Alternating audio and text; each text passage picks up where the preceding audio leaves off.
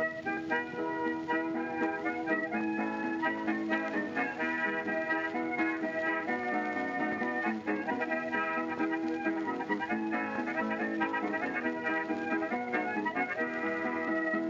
everyone and welcome to Shot Reverse Shot, a film and television podcast in which we talk about a theme which changes from episode to episode. I'm Edwin Davis, and this week, joining me for the first time in quite a while through the miracle of satellite technology, it's the man you all know, assuming you've listened to the show before, like 9 months ago, Matt Risby. Hi Matt, how's it going? Hey man, I'm like back in everything. I survived like 9 months on the other side of the world, just about, and it feels nice to be back here, but weird being the person who's not doing the introductions. That's strange. Yes, I have taken control. Yeah, there was a power vacuum. You filled it. Like Stalin and the Politburo. You and Trotsky made the same mistake of going to Mexico. yeah. We like to keep our references current and with Stalin and Trotsky and that. But yeah, I'm back to be slightly less informed than I was before I left because I've now had 9 months out of the film watching game and the television watching game. So I'm going to be desperately trying to play catch up. And you're going to ask me for my expert opinion. I'll be like,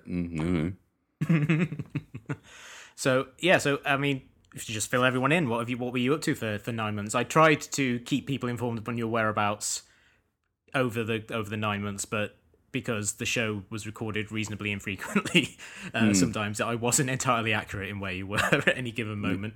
Yeah, well, I like to keep on the move to avoid the authorities, but the trip kind of started in Argentina and kind of went all the way down to the very tip of the end of the world, to Tierra del Fuego, far south as you can go without being in Antarctica.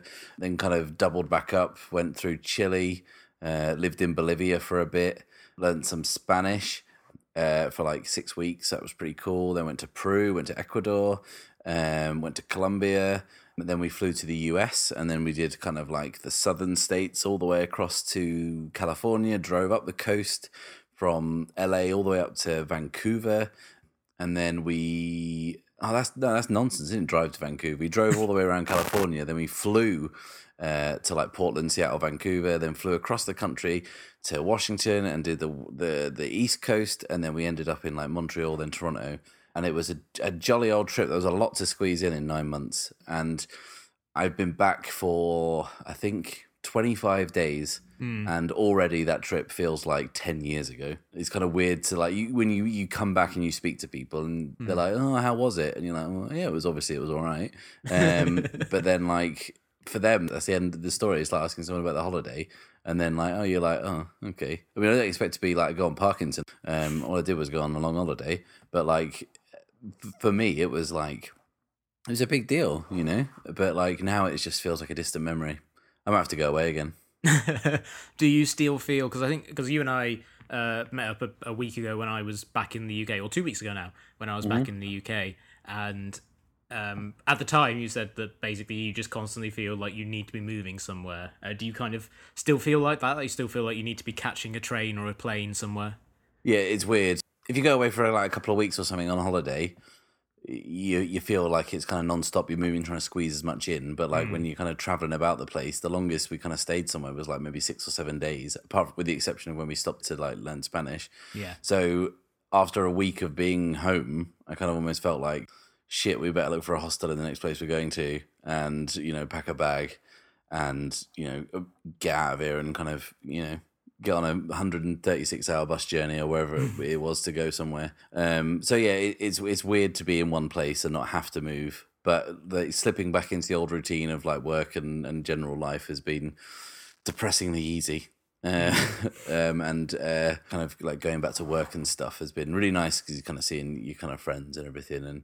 And it is lovely to be home and have some kind of home comforts and stuff. But then you think, man, I don't sound like an asshole, but like 6 months ago, I was on top of a mountain. You know what I mean? I was on a volcano building a snowman or some shit. But then inevitably, you're just going to be that asshole who's like, yeah, well, I was backpacking around Nihuawa. Deeply connected to something spiritual. Fuck that shit. I just don't want to be at work. I mean, as I said, I went back to the UK for a week to go to the London Podcast Festival, but part of that basically meant traveling, like landing in Manchester, then traveling to go and see my nan because I hadn't seen her in a long time and she's in her home up there, then going to Sheffield to see you and a lot of other people, then back to Manchester, then down to London. And for the week that I've been back, every time I wake up, I have this sense of panic of being like, shit, am I meant to be getting a train somewhere? And then it kind of subsides over the course of the day. But whenever I'm kind of like sitting around, I kind of feel like I really should be like doing something. I should be going to see the Bugle live or something. But you know, those opportunities are not currently available in Orlando, Florida. And besides, the city is still trying to pick itself up after being battered by gale force winds. So it feels like this is the right place to be to kind of relax and acclimatize myself back to normal life whilst also being surrounded by debris everywhere. Yeah. And you're kind of like safe and relatively untouched where you are, but I gather there was people kind of further out who got it a little harder. Yeah, like my parents lost power for about a week, but they had lots of supplies, so they were okay, and they were still fairly inland, so they weren't too badly affected by it. But down on the coast, like Tampa, anywhere that had a coast was hit, or a port was hit pretty badly by the storm. So I can't really complain about the fact there's lots of fronds everywhere. Okay, is Disneyland okay though? Disneyland is back up and running. You can't stop Disneyland. They were only closed for like 2 days. Right. Okay. They dusted off their giant costumes and got back to work. Got back to capering. Yeah, they can't stop the capering. Yeah, but the London Podcast Festival also was like super cool. I had a really great time there. I saw a lot of really good shows. Also saw the Empire podcast, which made me feel really good about what we do. In what sense? In the sense that their discussions are not the most detailed or thoughtful. Holy shit, are we detailed and thoughtful? In comparison, I'd say. Oh, yeah. Wow. I mean, okay. to say that like an Empire product is kind of superficial and obsessed with Joss Whedon is perhaps not the hottest of takes. Yeah, that's fairly shocking revelation. Yeah, there was definitely a sense of like of sitting there watching it. The podcast started with an interview with Mark Strong and your bête noir, one of your many bête noirs, Matthew Vaughn. We've got so many grudges on this show; it's hard to keep track of them. It's about time to fire up our beefs again. You know what I mean? Yeah, we've had 9 months of just not being able to just shit on Michael Bay. But then again, like America shit on him by not going to see his latest Transformers movie, so I think we're allowed a little bit of a breather. But yeah, so and that was good. Like the actual in even though it was kind of junkety in that they were just kind of like talking about the Kingsman 2 and how they're really excited about working on it and all this sort of the kind of very facile answers that you would say if you were in just a press junket or whatever. But then like the discussion itself was between like a bunch of the Empire writers, and it was just very slow and not particularly insightful. But so like I walked away from that thinking like, well, they get more listeners than us, but we put out a higher quality of product. So. Yeah, the caliber of guests they get on is pretty high. But like, you know, according to you, and I'm, you know, just in case any Empire people are listening, I'm not the one who just said you did an undynamic, uninformative, shallow podcast. That was Ed Davis, and you can find him at 6942 Orlando Street, Orlando. Next, it's just past Disneyland, I believe. Yeah, it's pretty close. It's where they filmed the Florida Project. What is it? I've seen loads of people talking about the Florida Project. What is that? It's the new movie by Sean Baker, who did Tangerine. That guy. Yeah, and it's all set in... I don't know if it's all set, but like it mostly takes place in like a motel in Orlando within kind of spitting distance of Disneyland, and it's all about the people who live there. And apparently Willem Dafoe gives a tour de force performance as an actually very nice man. Oh, okay. Kind of breaking from 20 years of precedent.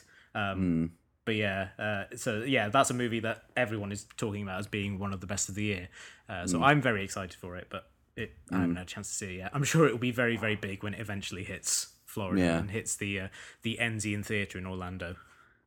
But this is just another prime example of how out of touch I am currently with the film world. I did manage to keep my kind of at least one finger in a pie by trying to see some stuff whilst I was away, but being in kind of Latin America and for most of the part being completely clueless with Spanish, and then for the second half of the trip being just slightly more clued up. I mean, I can speak Spanish like kind of slowly and in the present tense.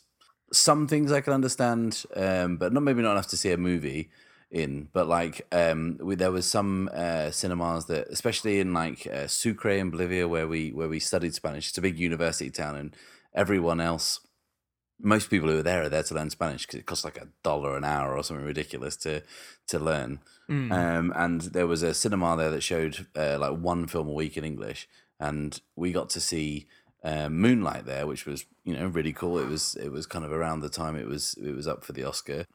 It's been lovely to learn about other cultures whilst I've been away, and you get very defensive of like perhaps generalizations or stereotypes of other kind of cultures and other nationalities. But I tell you what, Bolivians are late for everything, right? It is, but like Bolivianos are like the nicest people, right? But like, holy shit, they cannot stay on time. Like, if you get up in the morning, you are just like barged out of the way by people running to be on time for things, and they never are. Like, we learned Spanish every day for 6 weeks. Like, the teacher was late and like offered no apology or anything like this. It was like, it was very un-English. And as soon as like 5 minutes to go of the lesson was kind of rolling around, they'd be like checking their watches, and then like on the dot 3:00 they were out of the door. Not even a goodbye. Like, and I would say that is fairly well kind of reflected in their cinema practices, because like Moonlight, went to see it, it started like 25 minutes late. Watched the movie, this kind of really intimate, emotional kind of a drama, this kind of wanted to sit there and kind of think, oh shit, while the credits are rolling, you have that moment to yourself to kind of think, oh wow, that was quite a journey I've been on. But like, literally as soon as it said Moonlight on the screen, lights up, door open, film stopped, get the fuck out. It was like that was how it was like reflected of the Bolivian culture of being late. So I'm not slighting anyone from Bolivia because I love you guys, but like, holy shit, would it kill you to start on time? No, you're just starting your Bolivian chunk for your stand-up routine. Yeah, really connects with the maybe with Colombian audiences. It's niche, yeah. Well, yeah. Bolivian cinema times. What's that about? But yeah, like, so you mentioned Moonlight. Let's go through some of the big stories that you missed. Let's catch you up. Well, firstly, Ed, there's something we need to talk about Moonlight specifically, which is when I crossed the border into Bolivia. I did so from northern Chile, and I did so on a 4x4 Jeep going through the Saladillo Uyuni, which is a massive salt desert. And it's an absolutely spectacular thing to see. And you will, in December, everyone will see it because they filmed some of Star Wars Episode 8 there. It doubles for the planet Crate, where you'll see in the trailer with the things that are dragging the red dust behind them. But they filmed some of that like the year before. Wow. Now, I went completely out of Wi-Fi and data whilst I was doing this kind of lovely journey. And when we finally got to this like kind of small town on the other side of the Bolivian border, and everyone kind of got to this restaurant, and they were like, "Hey, there's Wi-Fi." So we all reconnected and was just, "Oh, I wonder what's happened in the preceding 5 days." I get a message from you saying, "Wow, the Oscars were crazy," and I was like, "Dude, I've been out of touch. I've been like, bombing around the Bolivian highlands, like at 5,000 meters altitude, feeling sick as a dog. What could possibly have happened in the Oscars?" And then you got the honor of having to tell me about it. Yeah, because I mean, this was a unique pleasure for me because the day after the Oscars, where, as everyone knows, La La Land was announced as the Best Picture winner and then immediately rescinded when they realised that Warren Beatty had read the wrong name out. Faye Dunaway had read the wrong name out after Warren Beatty had kind of shuffled around on stage because he realised they had the wrong card and couldn't figure out what to do. Because he realised he was about to be in an intensely viral moment. The Moonlight was announced the winner. And everyone I knew that because all of my people who are film obsessives knew because it was all the things they wanted to talk about. But even people who aren't film obsessives but just kind of dip in around about the time that the Oscars happen, saw it on the entertainment news the next day. So I had no one who I got to tell about that amazing moment, and you gave me the rare gift of being someone who had no idea at what had happened, so I got to relay that to you in a series of WhatsApp messages, just kind of slowly breaking it down. And I believe I even started by saying, believe me when I say everything I'm about to say is true. Because it is, when you kind of break down what happened with Moonlight, it is really like one of those things where you say, this is an insane thing. If someone told me this completely free of context, I would not believe that they read the wrong name out for the most important moment of the Oscars broadcast, and then everyone had to awkwardly shuffle back on stage while the Moonlight crew ran up to accept the award. Yeah, that was quite something, because like I was kind of thinking, I can't wait to find out what won, but then to kind of be faced with that was, and then I had to relay that information to like the people who were on the 4x4 with me, so like these kind of Serbian guys and this like Swiss couple, and I was just like, hey guys, you're in the Oscars, like you'll never guess what happened. And then like this kind of weird disbelief that was kind of spreading around the group. Yeah, that was quite something. And I still haven't seen it, like the actual clip. I just actually want to have it exist as you telling me, because it can't quite be as funny in real life as it is in my head. It's more just kind of like awkward and strange. That was my experience watching it, because I'd been watching the night, and like I was kind of meh about how well La La Land had done, because I'd vacillated in my opinion of that movie. I'd gone from thinking, it's all right, it's not really for me, but it's fine, to this is the work of Satan, and back, kind of eventually settling on a kind of a happy medium of not really caring about it all that much. But I was kind of like, it winning, I was just kind of like, fine, why not? Give it to that more pedestrian piece of work. But then, and I was about to turn off the TV when suddenly the producer from for La La Land just basically said, no, there's been a mistake, you guys have won. And everyone, and there was that moment where everyone thinks, that's a nice gesture, they're saying everyone's winning, and then he's literally holding up this card and saying, no, you guys actually won. And then it was just kind of harried and strange. Definitely, it's definitely more fun in retrospect than it was at the time, I feel. Certainly for the people involved, who I think all were kind of mortified by it. Yeah, I can imagine. It was kind of like there's that urban legend, isn't there, that Marissa Tomei won her Oscar for was it My Cousin Vinny, like back in the day, because Jack Palance came on and read the wrong name. Yeah, but I think that proved not to be right. Yeah, there is a genuine one which happened, and this is referenced in the book of Five Came Back, but I don't think is in the miniseries, that Frank Capra once got up on stage to collect a best director Oscar, which someone else had won. But it was because there were two directors named Frank nominated, and whoever it was who read out the winner said, hey, come on up, Frank, and they both got up and walked there, and Frank Capra had to walk back to his seat, realising that he hadn't won. Oh man, that's got to be tough. It's not like everyone in your industry that you work with and all your peers are there. Yeah.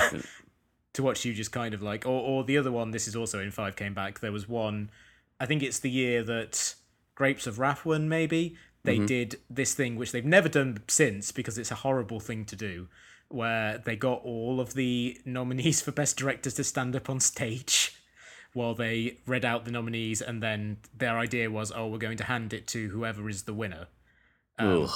Which obviously is terrible, but then it went to John Ford, who wasn't there because he was on his boat. So those four guys just had to stand there on stage for absolutely no reason. That's pretty bad. I mean, they could have, because it's done by votes, right? The number of votes they get, they could have just like made them leave the stage in reverse order. They were like with the least votes. Kind of do it X Factor style. Yeah, they definitely could have been crueler. Old Hollywood there was too much decorum. Now, in Trump's America, that's how they would do it.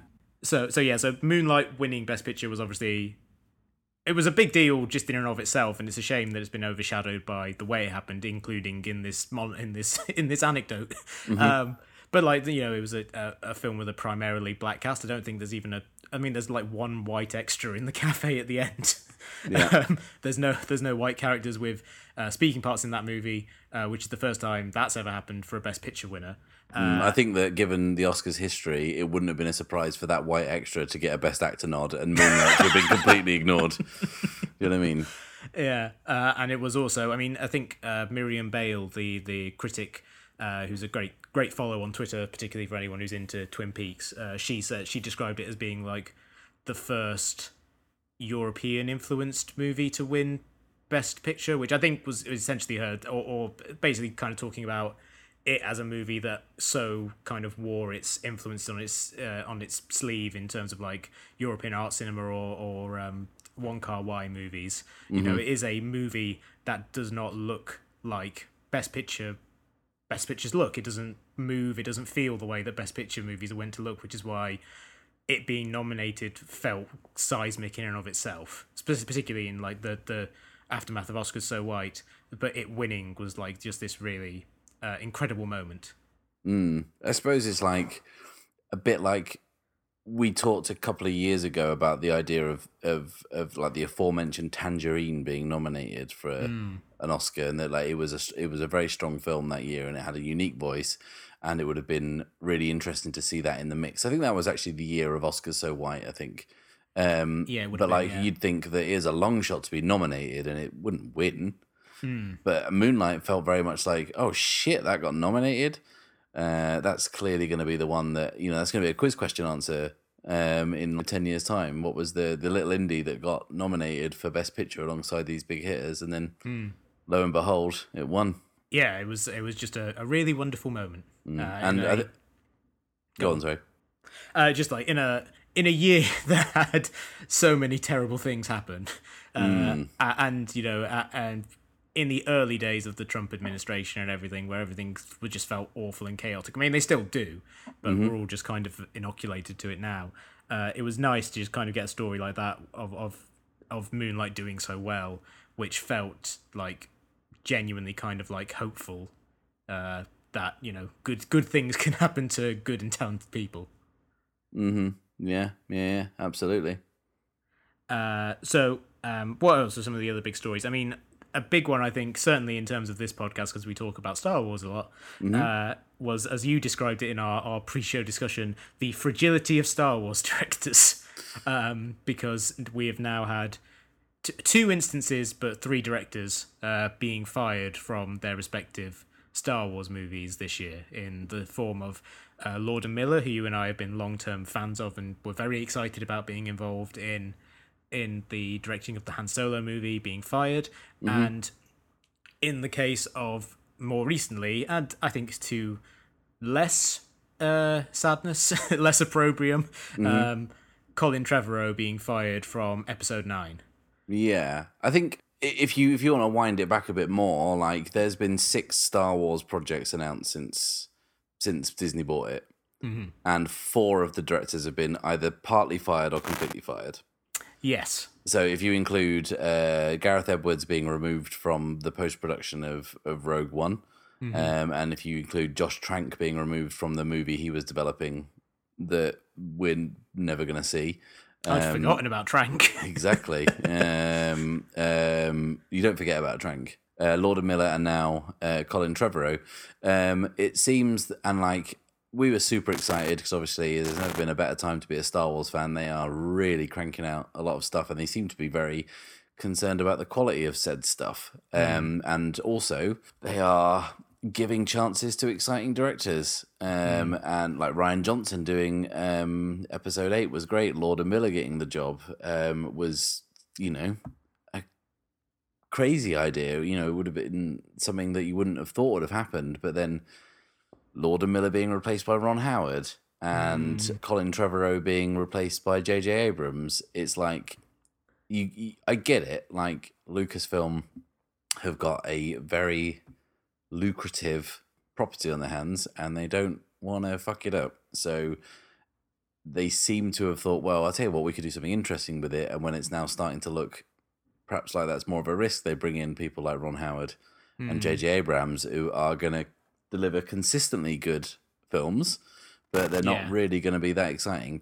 That said, and this is like, I never thought I'd do it, but in the defense of Colin Trevorrow, right? So obviously I was disappointed when he got the job, and I wasn't disappointed he got the job because he's Colin Trevorrow. I was disappointed he got the job because, like, there's so many more people that would have been a more exciting appointment, right? Yeah. I mean, safety not guaranteed? Is that what it's called? Yeah, safety not guaranteed. That was okay. I enjoyed that. I didn't watch it and think, give this guy like $200 million in the Star Wars movie. But I was like, okay, whatever. Jurassic World was just average. I suppose people liked it. A lot of people went to see it. Like, I could understand why he got the job. But like, I was prepared to give him a chance for Star Wars because let's face it, Empire Strikes Back is the best Star Wars film. And Irving Kershner's directorial CV is not particularly very good. So, like, that does not qualify you to make a good film, whether you've, like, made 2 good films or 20 bad ones. Like, you know what I mean? You can pull it out of the bag somewhere. So I was perhaps like, yes, I would have preferred someone else got the job, but let's just wait and see. But now we know what we're going to get. Do you know what I mean? We're going to get a solidly enjoyable end to the thing, which is, it kind of almost feels like Lucasfilm having this ordeal with, like, they just can't either get the new directors to get what they want, or they're just super sensitive about people not liking it. They're not prepared to take any risks whatsoever. Yeah, I think part of me wonders if it's just that we are, because everyone is looking at what Lucasfilm is up to, that the normal machinations of a studio get blown out of all proportion a little bit. I mean, the Lord and Miller thing is insane, that they were fired so late into production and that they brought on Ron Howard to reshoot a lot of it. I mean, that sort of stuff has happened in the past, but it's still a rarity. But I think there are lots of instances you can look at where film studios have, like, fired directors and brought on new people. Pixar do it all the time. Maybe it's a Disney thing. Yeah. Like, because Pixar fired Jan Pinkava from Ratatouille and gave it to Brad Bird, who had to finish it all up. They did the same to Brave. Brenda Chapman was removed from the film, and someone else, Mark Andrews, I think, had to finish it off. You know, so there's definitely a history of Hollywood looking studios who either care about the product that they're putting out or just are controlling and don't enjoy working with people who are perhaps too difficult to work with from their perspective, removing them and putting in more pliable people. So, and it just feels like it's more disastrous because it's Star Wars and everyone everyone cares about Star Wars because it's this huge brand. In specific terms, I'm not particularly cut up about Colin Trevorrow losing it. I think Jurassic World was a movie that I watched and I thought, that was all right. But then, like, in thinking about it afterwards, I'm like, yeah, it was kind of like both implicitly and explicitly misogynistic in a lot of ways, and there are a lot of things about it that are just flat out dumb. It's as dumb as a bag of hair, that film. It is. Yeah. I mean, I think, didn't we have a whole episode about how stupid that film was? I think we did. We definitely talked about it because it was at the time like had the highest opening weekend. It was like, I guess we have to talk about Jurassic World now, and then it was made. Yeah, I don't think we were particularly keen on it. So that, and like, my concern was being emboldened by that success may make him unwilling to kind of listen to criticisms about how he could do better. And by all accounts of the leaked responses of various Lucasfilm staffers, that's exactly why Kathleen Kennedy fired him, because he was just like, yeah, your ideas are not good. Could you try better ideas? Can you do this again, but less shit, please? Yeah, I mean, that's why they brought on Jack Thorne, the playwright and writer of many things, including co-writing the This Is England TV series, one of the great works of British television of the last 10 years. Yeah.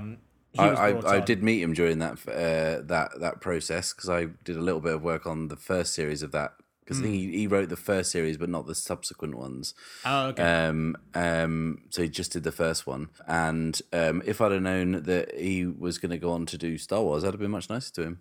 You know what I mean? But clearly they were having doubts about the process before they removed him, because they were bringing on a new writer to get never rid of his a good bad sign. ideas. Never a good sign.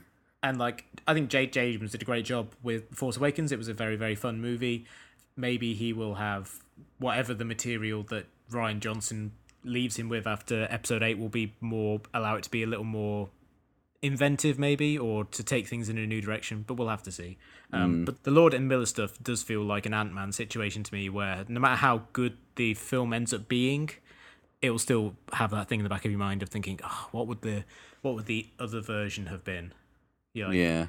Well, which is weird, because because like the version of Ant-Man we got is like one of the Marvel movies that I enjoy the most. I think it's a really fun movie, but like I was so excited about what Edgar Wright would have done with that material that you can't ever really shake that. And it was interesting that they left it so late, but then it came out there was all these kind of implications for firing them at a certain point because due to Directors Guild of America rules, if they stayed on like a day longer, they would not be able. They would still have to be credited as directors, right? Or something like there was something about like they could remove them at that point, and then they wouldn't be able to have any say with the edit, and they wouldn't be able to get credited. So that because it's like they are still shooting that movie now. Yeah. Like Ron Howard tweeted today that it was Emilia Clarke's last day on set, so it's safe to assume they have reshot most of the film. And they replaced Michael Kenneth Williams, didn't they? Because he was going to have a role in it. I think he's been replaced by Paul Bettany now. Yeah, but that was a scheduling thing, wasn't it? Because he couldn't. Like they were like, we need you back for another month. He was like, dude, I'm doing something else. Do you know what I mean? Yeah. Yeah, he was like, I think he's shooting a film in South Africa or something. So they just replaced him with Paul Bettany because if you can't get Michael Kenneth Williams, get Paul Bettany. They often lose jobs to each other. It's like what those guys everyone confuses that are now in a film together. Is it Dermot Mulroney and Dylan McDermott? Oh, yeah. I mean, you should have really seen Paul Bettany's screen test for Omar. It was quite something. It was amazing. Yeah. He was so close. It was a really close run thing I heard, but just didn't quite have the accent. Couldn't do the Baltimore accent. But yeah, I mean, it kind of seems like chaos. But the thing is that like there was a big backlash against Kennedy when it all happened, which I wonder why. Internet, Star Wars, she's a lady. But like, look at her fucking TV. She knows what she's doing. Jesus Christ. And if you're going to go up against her, there's only going to be one winner. Yeah. I mean, she has been invested with the power to oversee that franchise. And, that means that she has her own opinion. She is the auteur of that franchise as much as anyone else is at this point. So if you can't agree with what she wants to do, then there's going to be problems. Yeah. And to go full circle and Omar reference it, like, if you're going to come at the king, you better not miss. Exactly. So one of the other big stories of this year, which I don't think we discussed on the show, was Netflix being massively in debt in order to fund their operation, which doesn't really come as a huge surprise considering how much stuff they put out and how many subscribers they would need to have in order to have the money to pay for all of it. But it certainly was kind of like a shock to see just quite how much they were in debt, because it was like $700 million or something, I think was the total. It was like it was a huge lump sum of money that they are in debt. It was no small change, and the interesting thing is that like you look at those figures and you look at how many shows they've got, and you look at all the things they're saying they've got in production and all the acquisitions they've made, because they're in the acquisitions business as well, and you think, shit, man, I mean, this is amazing that there's someone investing in like stuff like Okja and like all the great TV that they're putting out and the great stand-up they're putting out, and documentaries don't have much of a trouble anymore finding distribution because Netflix and things like that those are perfect outlets. But you're like, shit, how sustainable is this? Yeah, and that it is still like a massive question, because the thing with the Netflix model, and this is something we talked about on the show before, is like we don't know how many people are watching their shows.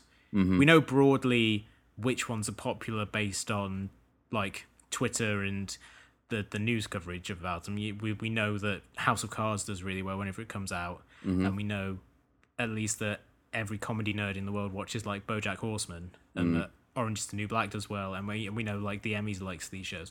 But like there's just the question of like, how do they make money off of this? Where does the money come into it? And it's kind of built on this vague idea of like, they create added value, they'll get more subscribers. It's just like, but are you generating enough new subscribers by putting out new seasons of this stuff? It's kind of hard to tell.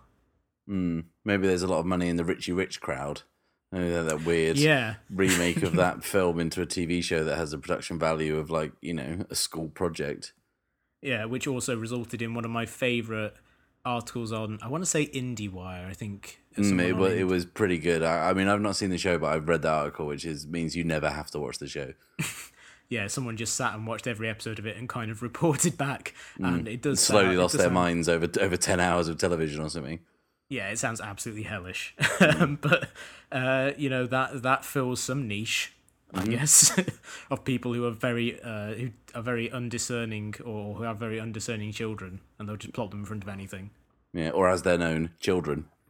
Yeah, there's not that many that will be just kind of like, oh no, mother, I don't want to watch Richie Rich. Please put on some of that foreign stuff. Is the new One Car Why on or what? Do you know what I mean? Yeah. Yeah, they're more of an Amazon Prime family. Yeah, exactly. But yeah, it's difficult to see. Like, I mean, they said they were going to try and kind of ditch other people's stuff, like having films and other people's TV shows, and work more and more to having original content. And you see that now, like at the top of the recommendations for Netflix is all like Netflix original, or you'll see the Netflix, they're distributing something that's from somewhere else or whatever. It's leaning more towards the fact that, you know, in a year's time, everything could be, anything on Netflix is made by Netflix or have been bought by Netflix, acquired by Netflix. But you're thinking, gee, are they going to get there? Because, yeah, they've got a lot. I mean, the weird thing is that I remember hearing something like, I'm not sure if it's launched in China yet, but like it still might be one of those websites where it's not allowed in China, right? But like they were going to crack down. Do you remember like maybe about a year and a half ago, they were going to crack down on like VPN proxies.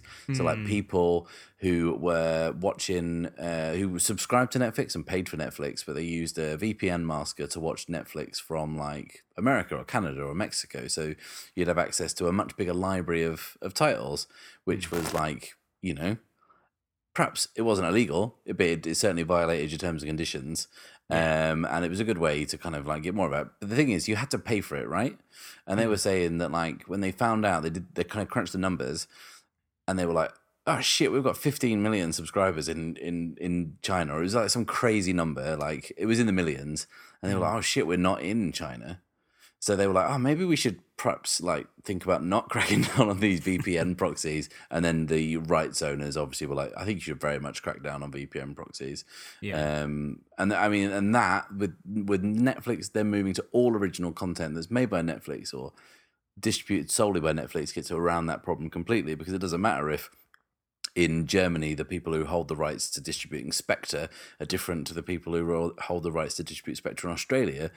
It's all your stuff. You can show it. So, you know, if they survive being massively in hock, then in 10 years' time, you will have Netflix and you'll turn on and everyone's libraries will be the same because it'll all be made by Netflix. Yeah, so there'll just be another network, but one that produces like vastly more stuff than most networks do. I just want them to sort out their theatrical release schedules.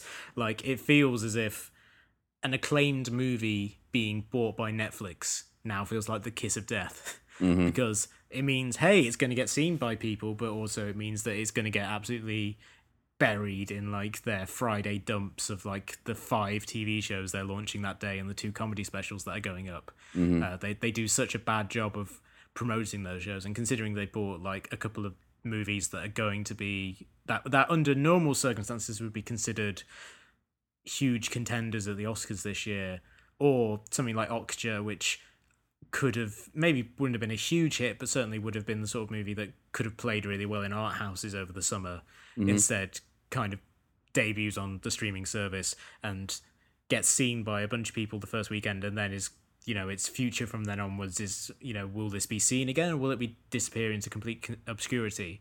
You know, that I'd like them to do what Amazon does, which is they give it a theatrical window, allow a movie like Manchester by the Sea to find whatever audience it's going to find, and then it goes onto their streaming service forever and people can find it there. Because at least then you've had like months of people going out to see it in the cinema to actually watch it and spread word of mouth that way, and then Oscars, you know, follow, as happened this year where Manchester by the Sea won a bunch of awards. Absolutely.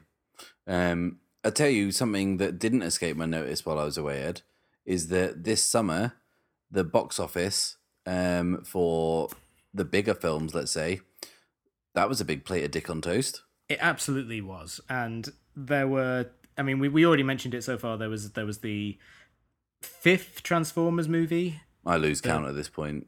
The Last Night, I think it was called, which was, by all accounts, an absolute fiasco. Fiasco? The fiasco? Oh, darling. I was down in that London for a week, and it's fucked me up. Fucked me up royal. Well, you know, that was a movie that cost like $200 million, however these movies cost, and it earned $130 million in the US and 475 million worldwide. Outside of America, so for like 600 million. So it still made more money than it should have in much the tradition of the Transformers franchise. But that was like half of what the last one did. It was a third of what the one before that did. Was like a quarter of what the one before that did. It was like this real stark decrease from release to release to release. And that was just like one of many. You had a fifth Pirates movie as well, which I think most people forget about, which did slightly better, which was like 172 million, but still wasn't quite the performance that those kind of juggernaut franchises expect. War for the Planet of the Apes didn't do particularly well, only made 138 million, despite getting 146 million, despite getting really good reviews. Fate of the Furious got 225 million, which is like not the worst, but still not great considering that franchise is coming off its biggest hit. There was just this general sense, like people always talk about franchise fatigue, but this year it really did feel like there were a bunch of movies that were everyone thought was going to be a hit, but which completely failed to materialize. The Mummy, another one, 80 million for a big Tom Cruise actioner based on a well-known franchise, just didn't make any impact. The Dark Tower, that was bad. Yeah. That did very, very poorly. Ghost in the Shell, which I don't think anyone expected to do particularly well, but still, that was one that was being seen as a potential success and was not. Valerian and the City of a Thousand Planets, again, another one that I don't think anyone expected to do well, but also didn't expect to do quite as badly as it did. It was just, apart from like Wonder Woman, which was a huge hit, and Guardians of the Galaxy and Spider-Man, and then like lower down something like Dunkirk, which did okay. It was just like there was just no movies that did really, really well on a big scale that you would expect to do well. Is it perhaps that with more bigger films coming out later in the year, people are kind of keeping their powder dry until then, and like staying it could very home, well be possibly, or could it be the power of Netflix's original programming keeping people indoors?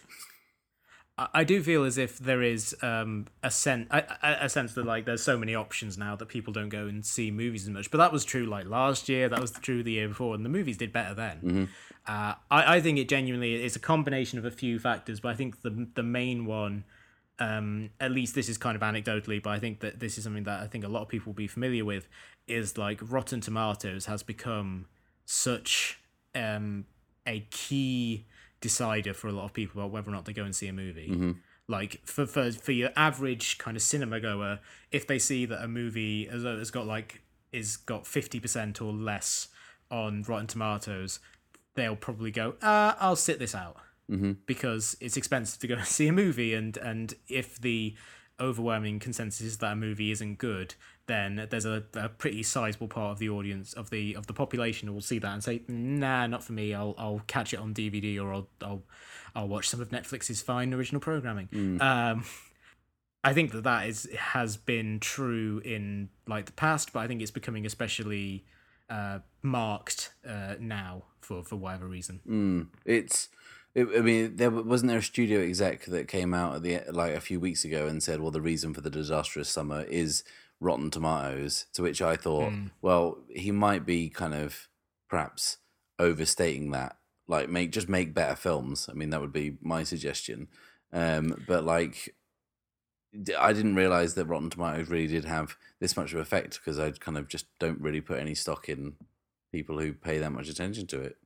Well, it's definitely because you see it trumpeted in ads as well now. If a movie gets a high rating on Rotten Tomatoes, it will be mentioned in the trailers. You know, they'll have it flashing up. And I think it's the Rotten Tomatoes thing is it's kind of like the tail wagging the dog situation, because like the problem is not Rotten Tomatoes is out there handing out bad reviews to movies that otherwise would be stonking great hits.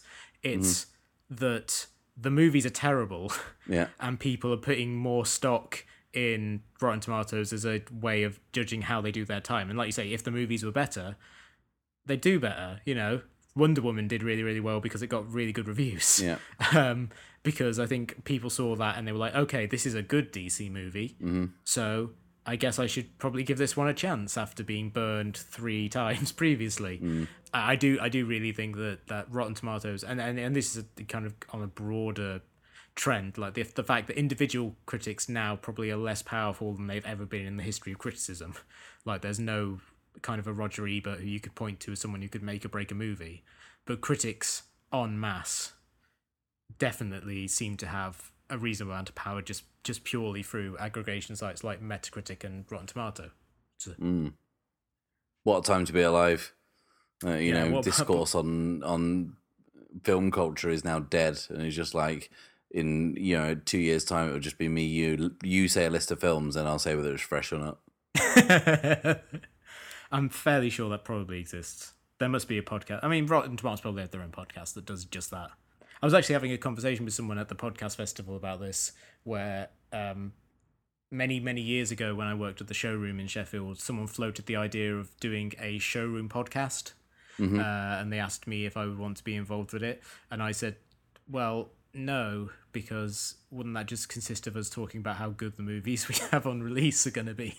And it does really feel like that would be like a Rotten Tomatoes. It'd just have to be the most kind of like shallow response to this. Like, oh, well, it's got 49%, so I guess almost over half of them don't like it.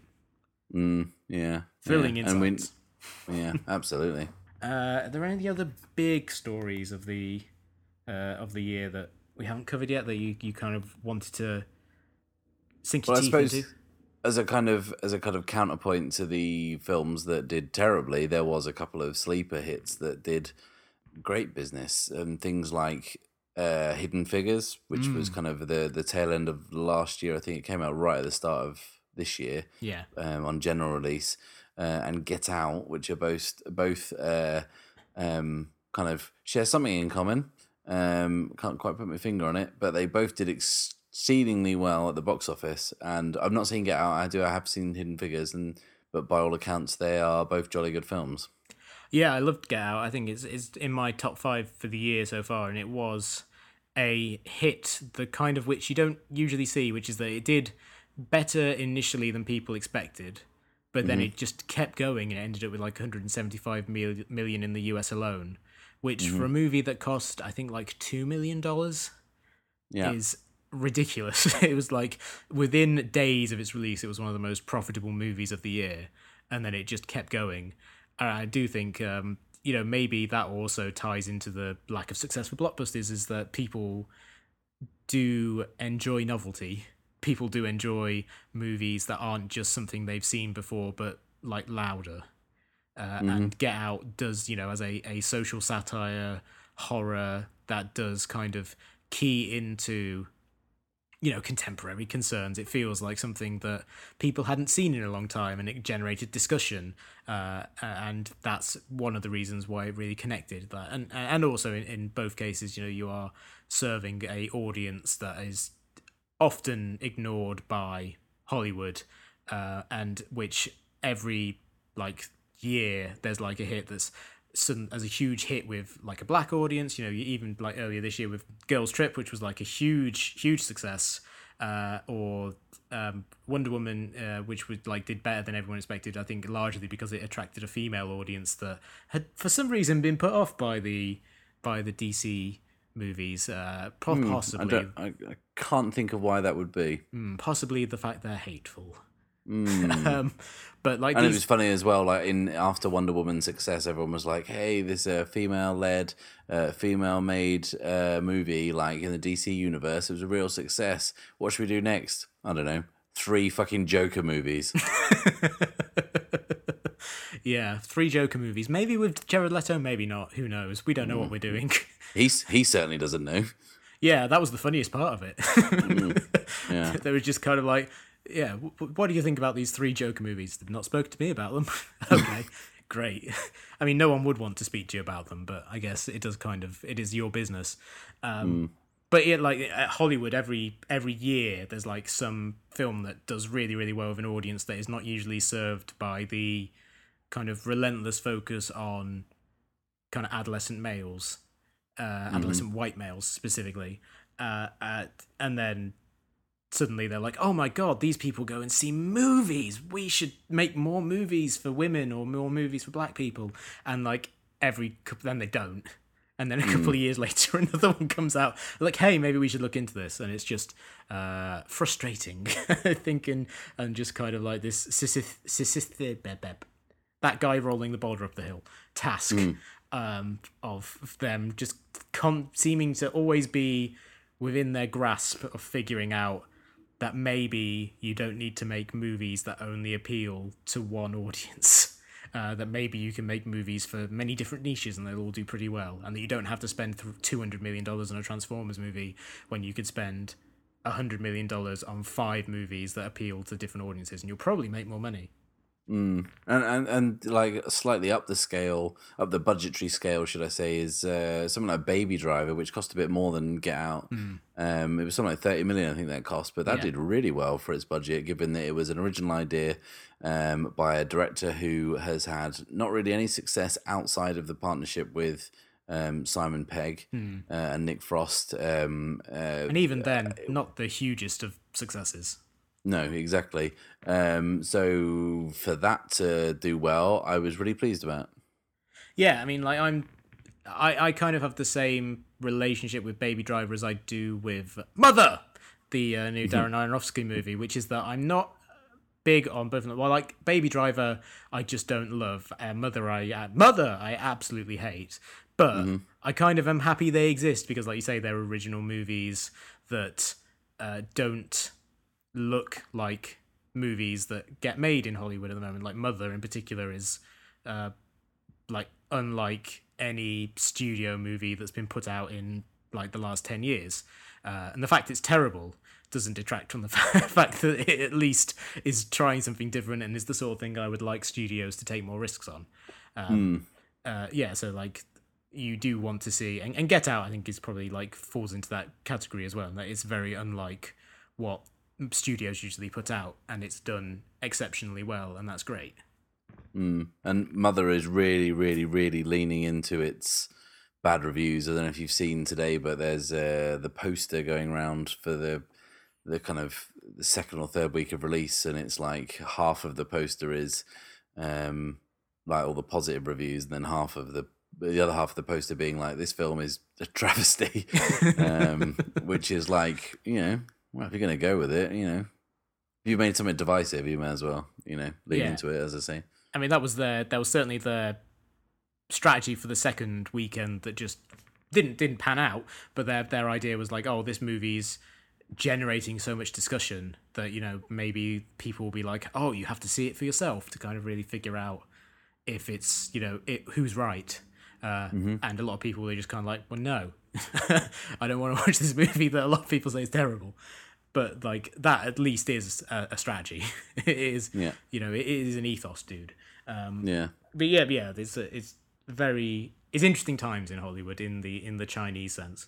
That it could be very, very difficult for them, and they're all just kind of like flailing around and trying to figure out what works in a world in which you can no longer rely on giant robots smashing each other up to make money. Yeah, and for so many years that was the go-to moneymaker: giant robots, giant dinosaur robots, giant car robots, giant flying knight robots smashing each other up. Yeah, not so much these days. But then sorry, go on. Apparently, the line that they would not cross was King Arthur robots, which does make sense considering the King Arthur movie didn't do very well. Yeah. I thought they were showing, because I watched a lot of movies on buses whilst I was away, and sometimes you got very up to date movies that had fuzzy picture quality and Japanese subtitles, and I'm not entirely sure where they came from, but I'm sure it wasn't legal. And the King Arthur came on a bus journey that I was on in Colombia, and I was like, oh, this is bad. And then I realised it was that one that came out ages ago with Clive Owen, and I was like, oh, okay, all right. Yeah, maybe a been our shot, but it was still terrible. Yeah. I didn't understand it because we had Chinese subtitles and it was in Spanish. Yeah, but there you go. It's historically bad, at least. Vintage. Yeah. Yeah. Okay, so we've talked about the kind of stories of the year up until this point. So I think what we need to talk about now, because it's a story that is literally just unfolding, is the scandal coming out about Draft House and Harry Knowles and Devin Faraci. For people who don't know, I'll kind of do a bit of backstory on this. The Alamo Draft House is a theatre in Austin which opened about 20 years ago and has since spawned an entire chain of cinemas across the US. These kind of beloved art house cinemas that are renowned mainly for their no texting policy and their no use of phone policy and their support of genre cinema. And it's kind of become this big thing that also incorporates the website Birth Movies Death, formerly Badass Digest, and also Fantastic Fest, the film festival. And this all started last year. I don't know if you remember, Matt, but this time last year there was an election on. Yes, I believe I heard something about the US presidential election, but I kind of tuned out. It seemed to slip away from the news cycle. Yeah, I mean it's kind of like The Walking Dead. Like you pay attention at the beginning and then you kind of drift in and out. Tune out, yeah. But as part of that campaign, there was one day when a tape was released from of a recording of then presidential candidate Donald Trump on Access Hollywood talking about sexually assaulting women. Which, as funnily enough, in a twist, did not disqualify him from being the president of the United States, even though it should have. And Devin Faraci, who was the editor-in-chief of Birth Movies Death, tweeted on that day, "The most telling thing about the Trump tape, he wasn't talking with his best friends, he was boasting to a TV host." Fairly innocuous statement saying, condemning this. And in line with Faraci's kind of brand up to that point as this kind of feminist film critic in quotation marks, and then someone called Space Crone replied to that tweet saying, "Quick question, do you remember grabbing me by the pussy and bragging to your friends about it, telling them to smell your fingers?" Unsurprisingly, this did disqualify Devin Faraci from being editor-in-chief at Birth Movies Death. He was fired a couple of days later after it became apparent that this was kind of the tip of the iceberg, that there were a lot more cases of him sexually harassing and sexually assaulting women. He was fired. He went into a 12-step program. People tried to kind of move on from it. Then, a few weeks ago, it emerged that he had been quietly hired back at Birth Movies Death by Tim League, who runs the Alamo Draft House and was one of the co-founders of Fantastic Fest with Harry Knowles. More on him in a moment. And this obviously led to a great deal of condemnation. This guy had been fired for abhorrent practices and doing and saying terrible things, and he had been removed from his job. And then it turned out he'd been there for like months and months and months. He'd been writing copy for the website, and they hadn't announced this. It just kind of came up because people realized he'd been writing some of the blurbs for Fantastic Fest. He was then fired again. Because he should have, but not before the movie Free Billboards Outside of Ebbing, Missouri withdrew from Fantastic Fest in protest, and Ain't It Cool News withdrew as a sponsor, the site created by Harry Knowles. And in an interview in which... Ed, I get the funny feeling that Harry Knowles is going to be an important plot point very shortly. What you think? Yeah. I mean, there's a lot of foreshadowing in this. You're laying the breadcrumbs, Ed. Yeah. In an interview about withdrawing from the festival, Knowles said, and this is very strange. This is a strange thing to say, justifying why you're withdrawing from a festival because of someone involved has been accused of sexual assault. There was a rumor about me and an ex-girlfriend that felt ugly. They're a complete fabrication and lie. Weird thing to say.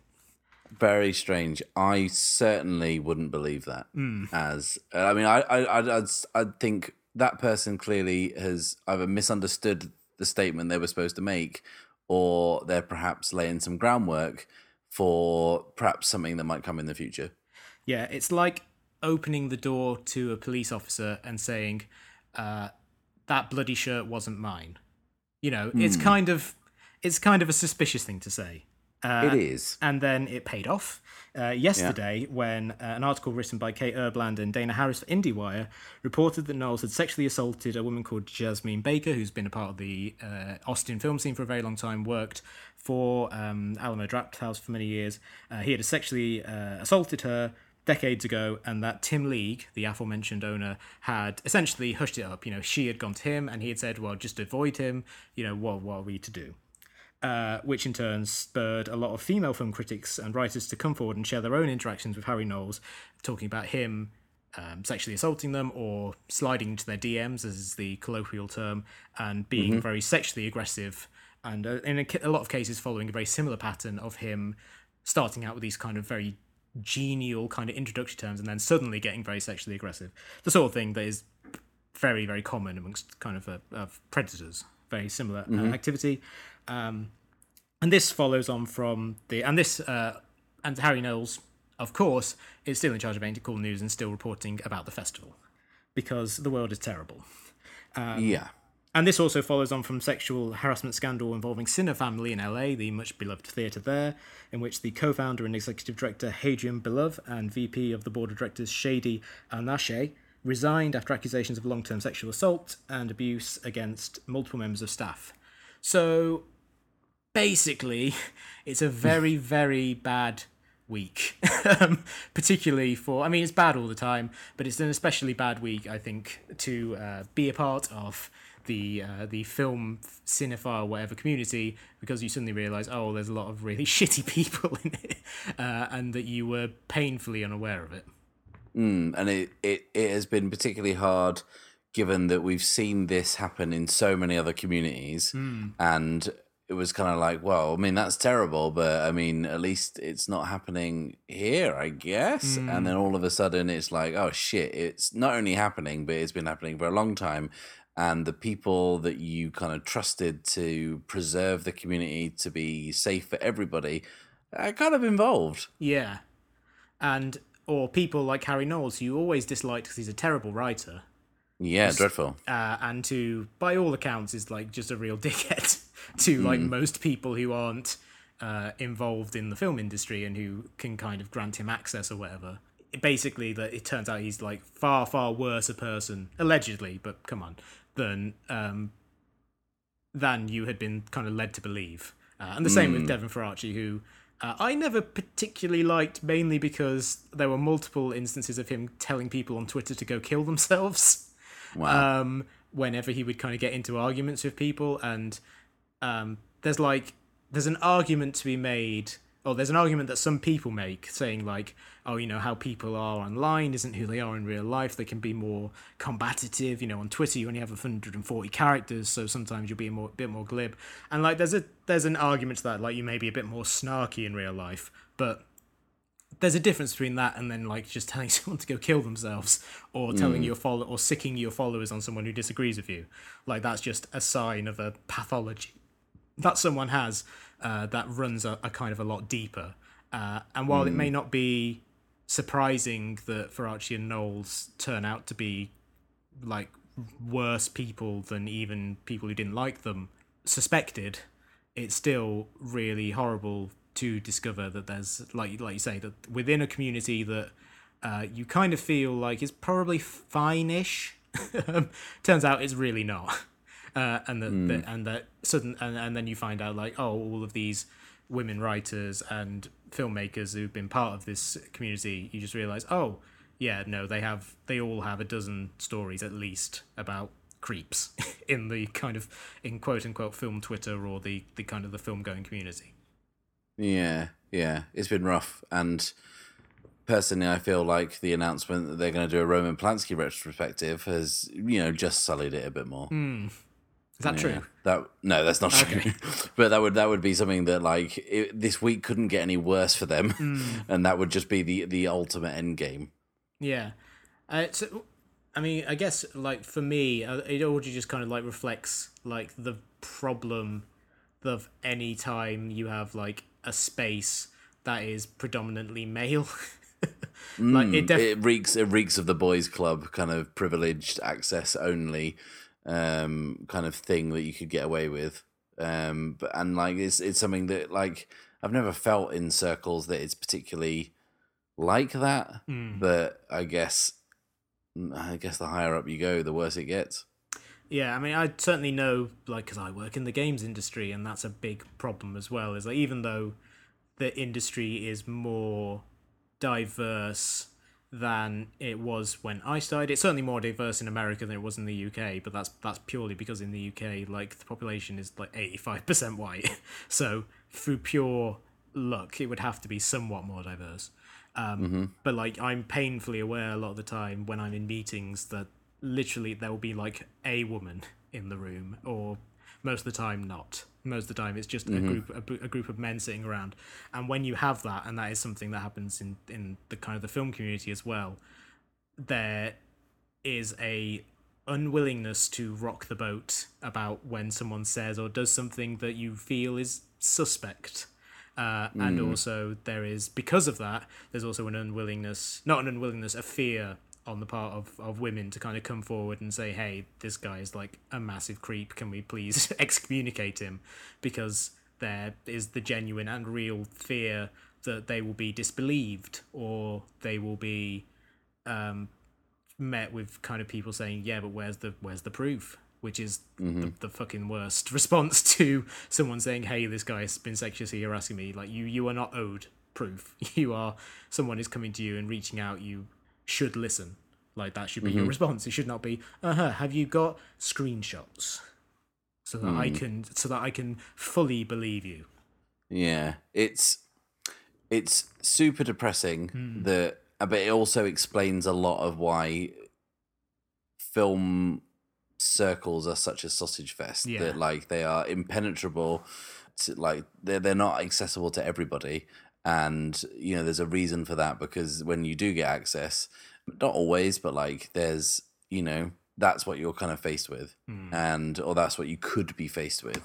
And then it becomes a self-fulfilling prophecy that, like, it stays a sausage fest. And, then you have this whole thing that we go on about all the time, is that, like, well, the diversity in voices is not huge. Well, I wonder why. Yeah, and then, what I mean? And then you kind of get the thing of like, oh well, the women and people of color will go off and create their own spaces to kind of exist in, but that doesn't solve the problem that you have this space that is in some way kind of corrupt and toxic, and that you kind of need to try and push back against. And like, there's no real way to kind of do that. Certainly, like, on an individual, like, you can try and promote women's voices. You can kind of draw attention, like I last year did the 52 films by women thing, where you just kind of draw attention to the fact of that there are movies directed by women. You try and point people to them, so you can try and like raise women up. But unless you're able to kind of like call out people in positions of power for being creeps, then there's not much you can do to kind of cleanse the community. Yeah. I mean, maybe violence might be the only language these people understand. But yeah, it's interesting that we've kind of ended up talking about this on the podcast, because you and I have been having a lot of discussions about the future of Shot Reverse Shot. And it's a show that we very much enjoy doing. And, people who listen regularly know that, we're cool. Like, we talk about this kind of stuff. But like, we're woke AF. Yeah, exactly. But like, it's not lost on us that we are two white dudes talking on the internet. So something that we've talked about, and our dozens of listeners will start to enjoy going forward, is as this year moves on and into next year, you're going to be hearing a much wider, more diverse series of voices, not just our dulcet tones. Though they are very dulcet. They are. Like you say, I mean, like over the last 9 months and starting like towards the end of last year, when we kind of experimented with different things to do with this show while you were away. We've had more people on. We've had Kaylee Donaldson, who now writes for Pajiba and is a great writer, and who has also written about the Devon Faraci thing in the last week, I think, and she wrote a really great article for Pajiba about it. We've had more people kind of come in, and that's something we want to keep doing. We want to try and keep having guests come on to talk about this, so that we get more perspective. So it's not just you and I batting back our thoughts on like Netflix and Star Wars all the time. Yeah, and it's. I mean, we said this when we chatted about it when you were over. Like, you know, you and I, you know, the whole, you know, diversity and in what we see and who we hear from bugs the living shit out of us. But it is slightly disingenuous if it's just us talking about it. Yeah. So we may as well use our pretty small platform to kind of perhaps kind of broaden our appeal and broaden what we're saying. Yeah. So that's something we're going to try to do. We're going to try and have more guests on more regularly. Obviously, the way that we do this show, it means like there's a little bit of scheduling involved. So we'll try it. So I'm sure that it'll take a while for us to kind of work the kinks out of it, but we'll try and get as many kind of new voices in as we can. Absolutely. And if you are a new voice who is listening, get in touch. Unless you're an old voice, in which case we're not interested. No, we'll take old voices. Yeah, okay. Well, how old? Like kind of creepy old, or like? Let's say mid-60s. Yeah, no Hans Moleman. No, absolutely not. A rare Simpsons reference from you. I had this like you know discussion the other day. I've seen like 20 episodes of The Simpsons, and I really like. Only some references I can get, and most references just fly straight over my head. Which must have made it very strange for you when you came to the pub quiz in Sheffield that we all went to, where it was you, me, and 9 of my Simpson-obsessed friends. Yeah. I had no idea what they were talking about half the time. I just kind of gazed into the distance and just concentrated on the pub quiz, which is what you should be doing. Yes, if you're in a pub quiz, because that shit's not a joke. So we're going to end the show, as we do every week, with Shot Reverse Shot Recommends, in which we point out a piece of pop culture that we've enjoyed and that other people might be interested in as well. Matt, take us away. What have you been enjoying in pop culture recently? Well, since I've been back, I've been like so overwhelmed with trying to catch up with everything that I've kind of just mainly not watched any films or television at all because I'm just too scared. I might just write off 2017 and not watch anything and just start afresh on January the 1st. But one thing I have watched, which might surprise viewers, was on Netflix and is a Netflix original programming, a docu-series called The Keepers, which falls very much in line with previous Netflix hit, Making a Murderer, a kind of show which like kind of frames itself as a whodunit, kind of picking up a cold case of a 1969 murder of a nun who was killed, went missing, and then body kind of recovered about a month later. Mysterious circumstances, nothing was done. Kind of case went cold, moved on. 30 years down the line, 40 years down the line, some ex-students of the school where the nun worked pick up the case and start to kind of ask questions. And after a while, it kind of stops being a straight-up murder investigation and a scathing indictment of the Catholic Church's cover-up of historical sexual abuse. As you can understand, it is a laugh riot, but on a serious note, it is a thoroughly compelling show, filmed kind of incredibly. It kind of draws you in the sense that they present a lot of the reconstructed stuff really well, and it kind of a lot of the kind of visual cues rotate, and you kind of keep seeing them, and you don't fully know what they mean yet, and then as more information comes in, you kind of get this bigger picture of this kind of really strange case which lifted a lid on a whole lot of stuff. This was before the Spotlight investigations that you might know of from the film Spotlight, or of the kind of investigative journalist team that kind of did that stuff. But it's a fascinating show. It's 7 parts, and I would recommend it heartily. It's not for the faint-hearted. It is a bit grueling, but as a palate cleanser, I would recommend another Netflix original called American Vandal, which is about a criminal case which is not real. It's a mockumentary about a high school student who spray painted 27 dicks on his teacher's cars. and it is presented in the exact same style as a serious, hard-hitting investigation like The Keepers. I'd give it a week between watching the two shows, but if you want to watch a incredibly powerful piece of television, then The Keepers is fantastic. And then if you want to watch a spot-on structural parody of an incredible piece of television, American Vandal is the chaser.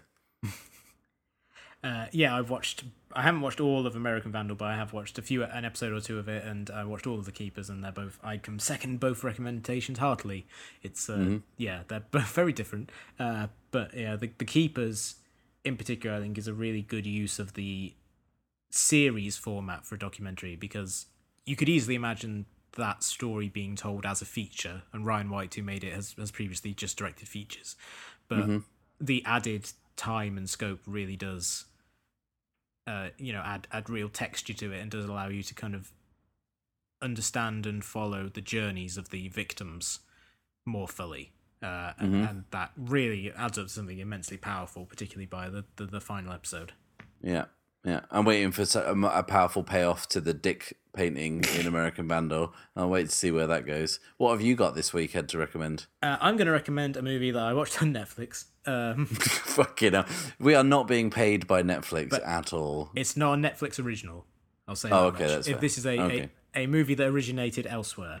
It's a movie called Pariah, directed by Dee Rees. Pariah is a movie that came out in 2011 and is a movie about a young black lesbian teenager who's growing up in Brooklyn and who is basically the whole movie is about her trying to navigate the different spheres of her life. She has her friends who she goes out clubbing with and who she's kind of openly gay around. She has her parents who don't know but have suspicions. She kind of like exists in school in this in-between zone where some people kind of know, some people don't. And it's just a really beautifully realized movie. It's beautiful to look at as well. It's shot by Bradford Young, who is one of the best cinematographers working at the moment. He's someone who's working, I think, on the Han Solo movie at the moment, but he also shot Arrival last year. He shot a lot of really great movies. But it's a really kind of sweet and at times heartbreaking, but mainly just kind of bittersweet movie about someone coming into their own as a sexual being, and the problems that emerge from that, from when your sexuality is something that is at odds with your family, what they want for you, or what the broader community may kind of respond to it. And I thought it was just a hugely touching piece of work, very charismatic as well. The entire cast are really, really wonderful, and I watched it partly because it's a movie that's been on my radar for a really long time, and also because as like we're talking about, trying to watch more movies by women, so that was kind of one of the reasons for it. But also because Dee Rees is directing a movie called Mudbound, which was a huge hit at Sundance this year and is being touted as a potential awards contender. Although, as we previously mentioned, it was bought by Netflix, so it's probably not going to have any traction at all. It will disappear into the ether, which is a dreadful shame. But Pariah is a fantastic piece of work, and a movie I think more people should see. It seems to be one of those movies that everyone on film Twitter has seen, but maybe not more people. So it's something that's absolutely worth seeking out. I'll add it to the fucking gargantuan stack of shit I've got to watch. Yeah, you've got to catch up on all of 2017 and then start working backwards. Yeah, absolutely. If you've enjoyed this episode of the show, then please subscribe, write us a review, tell your friends about it. If you enjoyed this show and you've listened to a bunch of episodes, tell your friends who would like us. That's how we get new listeners, and also tell them to write reviews as well. You can find us on Facebook and on Twitter. We are at SRS_podcast. We'll be back next week with something entirely different. But until then, it's goodbye from me. And goodbye from me. And goodbye from me. It's weird to do it that way around.